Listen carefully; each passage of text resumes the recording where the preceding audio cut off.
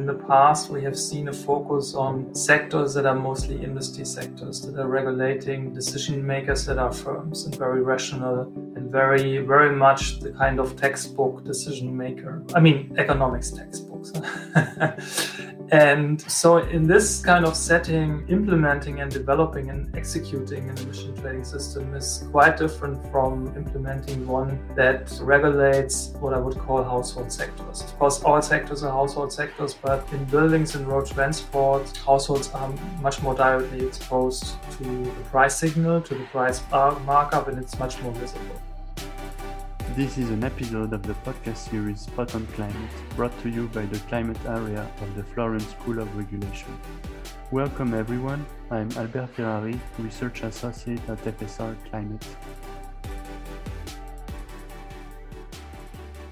Welcome everyone. In this episode, I have the pleasure to welcome Michael Palais to discuss the replicability of our project, LiveDigit. Michael is the working group leader on energy and climate policy at the PIC Potsdam Institute, and he belongs to the core expert group of our project. We meant to discuss with him the replication of the project LiveDigit to facilitate the extension of emissions trading in new sectors. LiveDigit, as a reminder, is a project co-financed by the EU LIFE program. The acronym DIGIT stands for Deepening International Cooperation on Emissions Trading, and the main activities of the project are a policy dialogue to facilitate the cooperation between ETS regulators, the comparative assessment of carbon markets, a core expert group advising the research team, as well as, of course, capacity building and dissemination activities. So, Michael, thank you for accepting this invitation. Thanks for inviting me. My first question was about the project LiveDigit in general. So, how useful do you think a project such as LiveDigit is in supporting the development and integration of emissions trading, and how could the project be further extended in the future? In my view, such a project is enormously valuable and helpful in the sense that it covers an aspect that is not covered by other projects or by organizations. So it's a unique combination of scientists, researchers, practitioners, and regulators who are coming together to share experiences in a setting that is unlike any other. So I really see a lot of value in these activities, and I think it's important also to find or to establish a channel of exchange and a forum where to learn from each other. So there are some other organizations who are doing that, but I think for instance, ICAP is an organization that has been around for a while, but I think LiveDigit project Netherlands stand out, or it's a unique feature to this sort of exchange, because it's more in a sense it's more focused on really creating the channels for exchange and producing output. Maybe I'm misjudging ICAP's output here, but I think in terms of developing or thinking through new developments, it's LiveDigit is on the frontier, and there's and different organizations or projects working on the same topic can really benefit from each other. So in that respect, I'm really happy to be part of the core expert group, and I very much hope for an extension of the program. Thank you, Michael, for your kind words. So today, if in this podcast, we wanted to explore how the concept, the methodology, the tools of the project could be replicated and applied to other topics than the one that we're focusing on, carbon market integration. In 2021, you co-authored for Bruegel, a European think tank, a policy contribution in favor of a whole economy carbon price for Europe. Part of this publication draws lessons from the new German emission trading system, in short ETS, for fuel combustion, and It aims to take stock of this experience to successfully extend EU carbon pricing to buildings and road transport. So tell us more a bit about what's the experience of the national ETS in Germany. What can it teach us about the proposal of a second EU ETS that the Commission has put forward last year? Yeah, to start with, maybe with a broader view on what is going on in terms of the development of emission trading systems worldwide. And I think we can observe distinguishable stages through which the different emission trading systems all go. And in the past, we have seen a focus on sectors that are mostly industry sectors, that are regulating decision makers that are firms and very rational and very, very much the kind of textbook decision maker. Economics textbooks.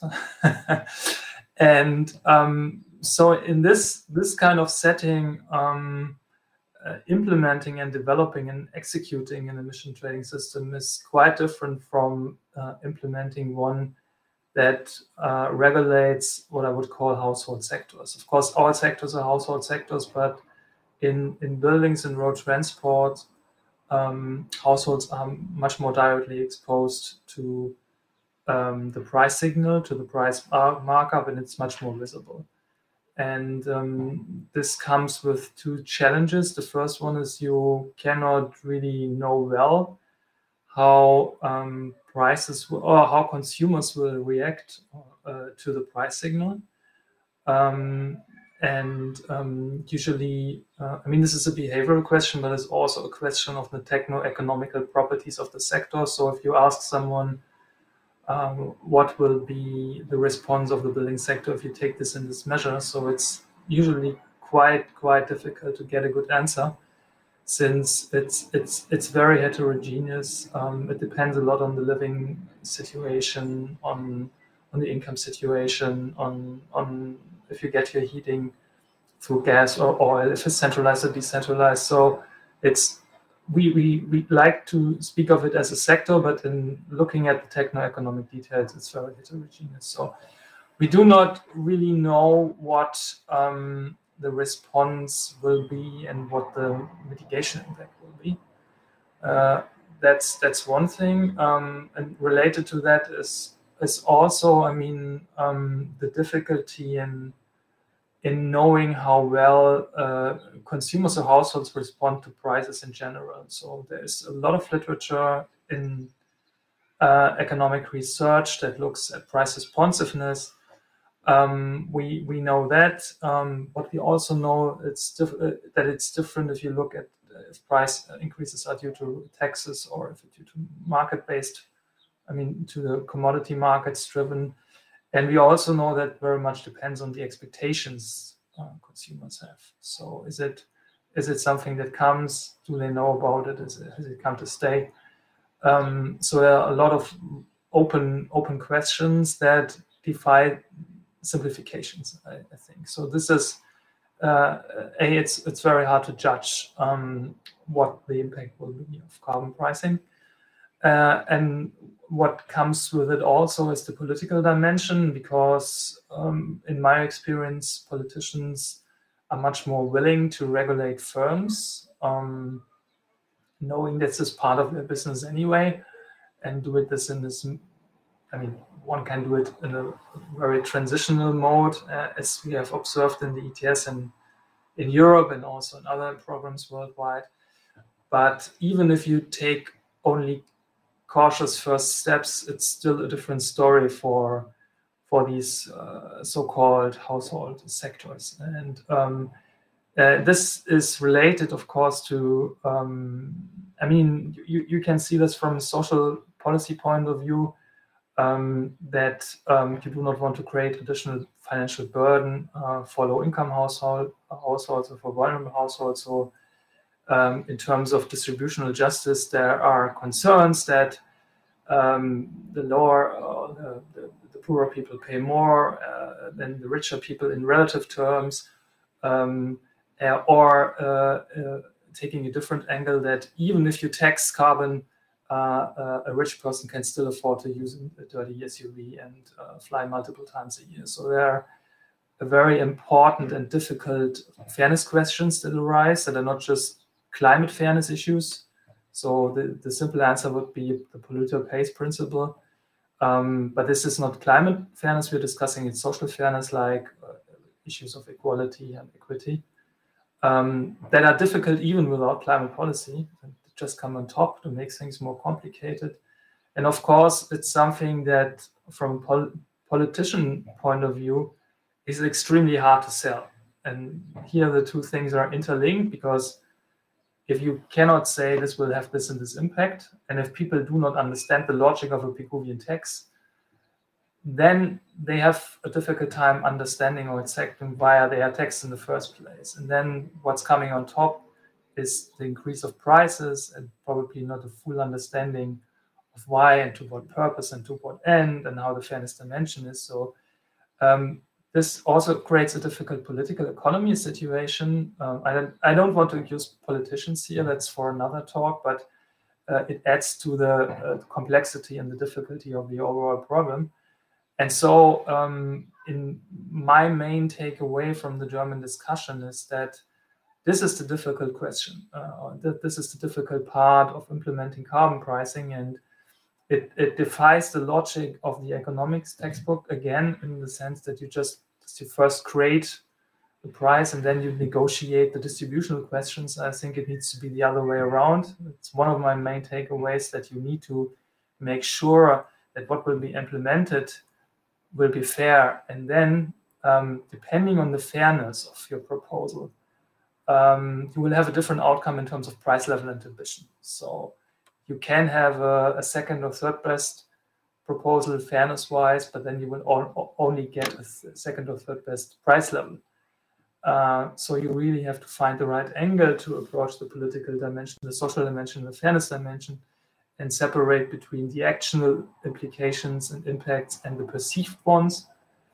And so on a very high level, I think this is the main lesson, and it's the main lesson for how to think and how to solve a problem, not for specific solutions. Thank you very much. That's very insightful and also important to remind to the audience, indeed, that the cases of industry and households are quite different. And indeed, I mean, we see it in the Fit for 55 discussion.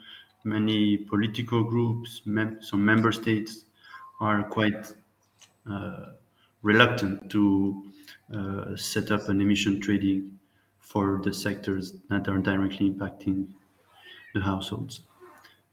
As it stands, the proposal set up a second separate ETS for this road transport and building sectors. How could the two coexist? Could we consider linkage between the two, and with what implications? I know that the policy contributions was emphasizing the importance to make converge the two emission trading. So what's your take on that? Yeah, so the view on establishing a separate system first, or having a large integrated system, has very straightforward answers, but they differ depending on your disciplinary angle. So from an economic point of view, for efficiency reasons, you would like to integrate as early as possible, because then you can realize the potential efficiency gains. Of course, you have to build a new market. And as I said, it's a different thing if you build a market for a relatively small number of large firms, or if you have build a new market for a large number of firms, where the decision to buy and trade with allowances is separated from the mitigation decision. So that's another aspect here. So when you're a steel manufacturer, you buy allowances and you make the decisions on mitigation and to move to clean technology. In the fuel sectors, the fuel suppliers buy the allowances, but it's eventually consumers who buy a new cleaner car or reduce energy. So you do have a separation of decisions, which makes it also more complicated. And no one really has a clue how price formation and trading works under such conditions. We do have, of course, we have programs around the world that cover these sectors, but in California, for instance, we do see very, this is something that's just one element of a bigger trading landscape, which so far also has been mostly lingered around the floor price. So I would say, I would make the daring claim that we have not seen any proper emission trading in these sectors so far. So it's one way or the other. And similar to what we have seen in other systems, we need to think of it, I think, as trial and learning first. So in any case, I think also from an economic point of view, we would need to establish a system and then learn how it's actually work, like this has been done with the existing ETS so far. So that for me is a good reason to start with separate systems. And also from the distributional point of view, you would like to control, for the reasons I mentioned, the price, which stands under different political requirements. You would like to control it in a different way in the two systems. And this is actually where the debate is going right now. There's a lot of ideas have been floated, but I think the discussion is taking the direction that people want to ensure that the price is low and that is relatively certain, so it can be controlled more or less. And this is exactly how the decision-making implementation had been made in Germany. So we officially have an ETS, but this is only an ETS by name because it's for the first 5 years, it's a fixed price ETS. So you buy an allowance at a fixed price, which is essentially a tax. And then after 5 years, there will be a price corridor with a range of 10 euro per ton, which I think also cannot really be called a price corridor. So it's a tentative first step in trading. That's how I would call it.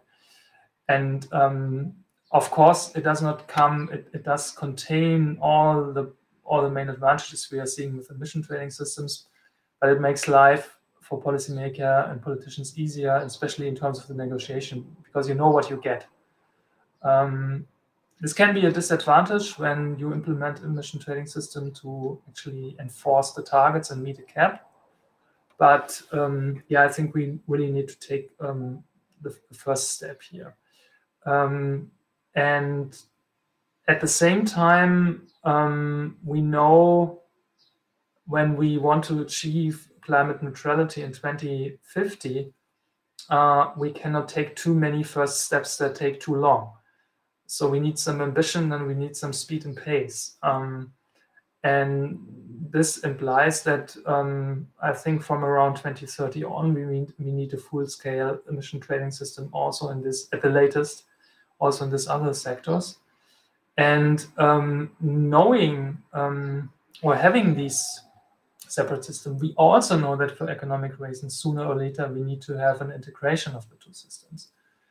So I think the only one needs to take into account, and it's something we are also seeing now with the ETS1, is that actors in the market factor in the anticipation of future developments in their bids in the market. So it would be delusional to think one can separate these two systems forever. But as it's now formulated in the Commission proposal, it says that it will be evaluated at a later stage when to merge the two systems. So it's sort of contingent on the functioning, which in essence is right, but it does not create a policy path or institutional path that points towards the conversions that will sooner or later be necessary. So I think it's the emphasis here is on facilitating the political problem, which is big, as you mentioned,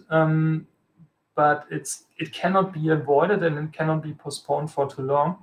So I think in terms of smart regulation, meaning thinking ahead on how the market will respond to the new system, I think the the commissioner who ultimately decides on the next steps and setting this up really needs to take into account that there are some elements that manage these conversions, that create the path for conversions, but that manage the negative side effects in order to avoid the problem of postponing it for too long and then running into deadlocks, but not accelerating too much either.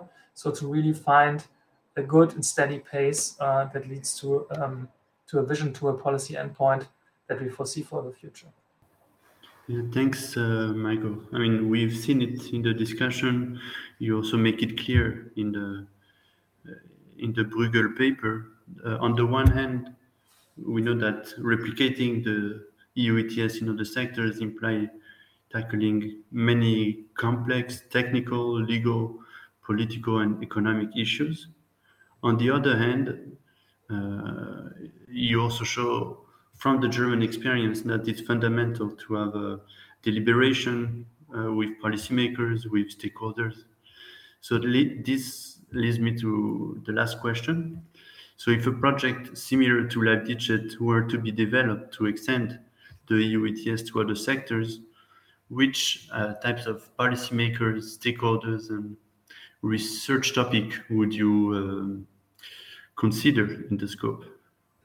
One could think it would be a straightforward question for me to answer, but just this morning I gave a briefing for the Greens in the European Parliament on the social climate fund and a potential climate dividend. And I was once again sort of dumbstruck how complex this issue is. And with reflecting upon this exchange, I came to the tentative conclusion that I think it would be absolutely essential to focus on this political and this fairness dimension and questions of compensation and how to make it fair, but also how to make ambitious climate policy fair in general. But I would think that we, in a way, the approach that we should take, or that an extension of LiveDigit should take, should be different in the sense that it shouldn't be less about solutions, but it needs to be more about structuring the problem in a proper way. Because I think the degrees of freedom are so high, and everyone is thinking about these problems differently. So I think a sort of framework or a conceptual approach how to discuss this would be a very promising direction, even though I think it would be very challenging. And maybe build on that, similar to the approach of the existing project, it would probably be helpful to pursue more specific solutions and look for best practices, how things have been done. I mean, in Germany, we have not reached the end of the story. I think we've just really understood what the problem is. So things are very much in flux. There are changes in real time. And so a lot can be gained by collecting these experiences and by trying to infer, I would not say best practices, but good practices. And to give you an example that it's not so generic, one very important topic in the EU discussion at the moment is if there will be a climate dividend, which means paying back revenues from carbon pricing equally per capita, or if there will be a targeted compensation, and the targeted will be targeted to primarily vulnerable households. But then you have a discussion: what qualifies a household as vulnerable? How can you? What is the data you require to assess this? And then how can you channel funds back to vulnerable households, and with what kind of strings attached? So would you like these households to use it for whatever they like, or would you say, okay, this is conditional, your transfer is conditional on investing in some green technology and buying a more energy efficient fridge or something? And so these are the things, the issues that are just arising. And I see a lot of potential and a lot of gain from such a project in looking into this direction and also looking more deeply into the price formation of emission trading systems in such household sectors. Thank you, Michael, for sharing your insight. I really enjoyed this conversation and I hope we will have the occasion to implement some of your many ideas. Thank you, Albert. It was a pleasure to talk to you. And I'm very much looking forward to the Climate Week in Florence. Our pleasure, and thanks everyone for listening to Spot on Climate. You can find information on the Bruegel policy contribution and on the project LiveDigit below in the description. Stay tuned for another episode.